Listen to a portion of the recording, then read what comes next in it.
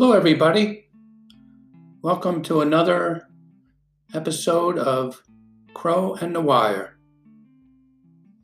Today, I have a political poem that I published in Mimi Bordeaux's Art Rock. It's a relatively new site. Check it out.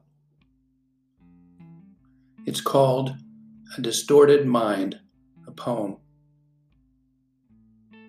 He has a distorted mind, holds dear to what he's been taught. Dogmas, ideology, and ignorance sought. The bigotry of his parents, the so-called wisdom of his forefathers.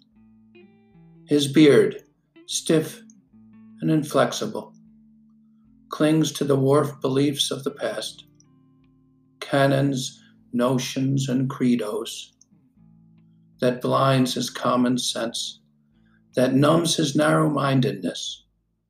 He deceives himself, refuses to accept ideas other than his own, worships traditions out of loyalty and fear, forbidden to love what's different or unclear, refusing to change when urgency warns. A backward soul, a spirit gone cold.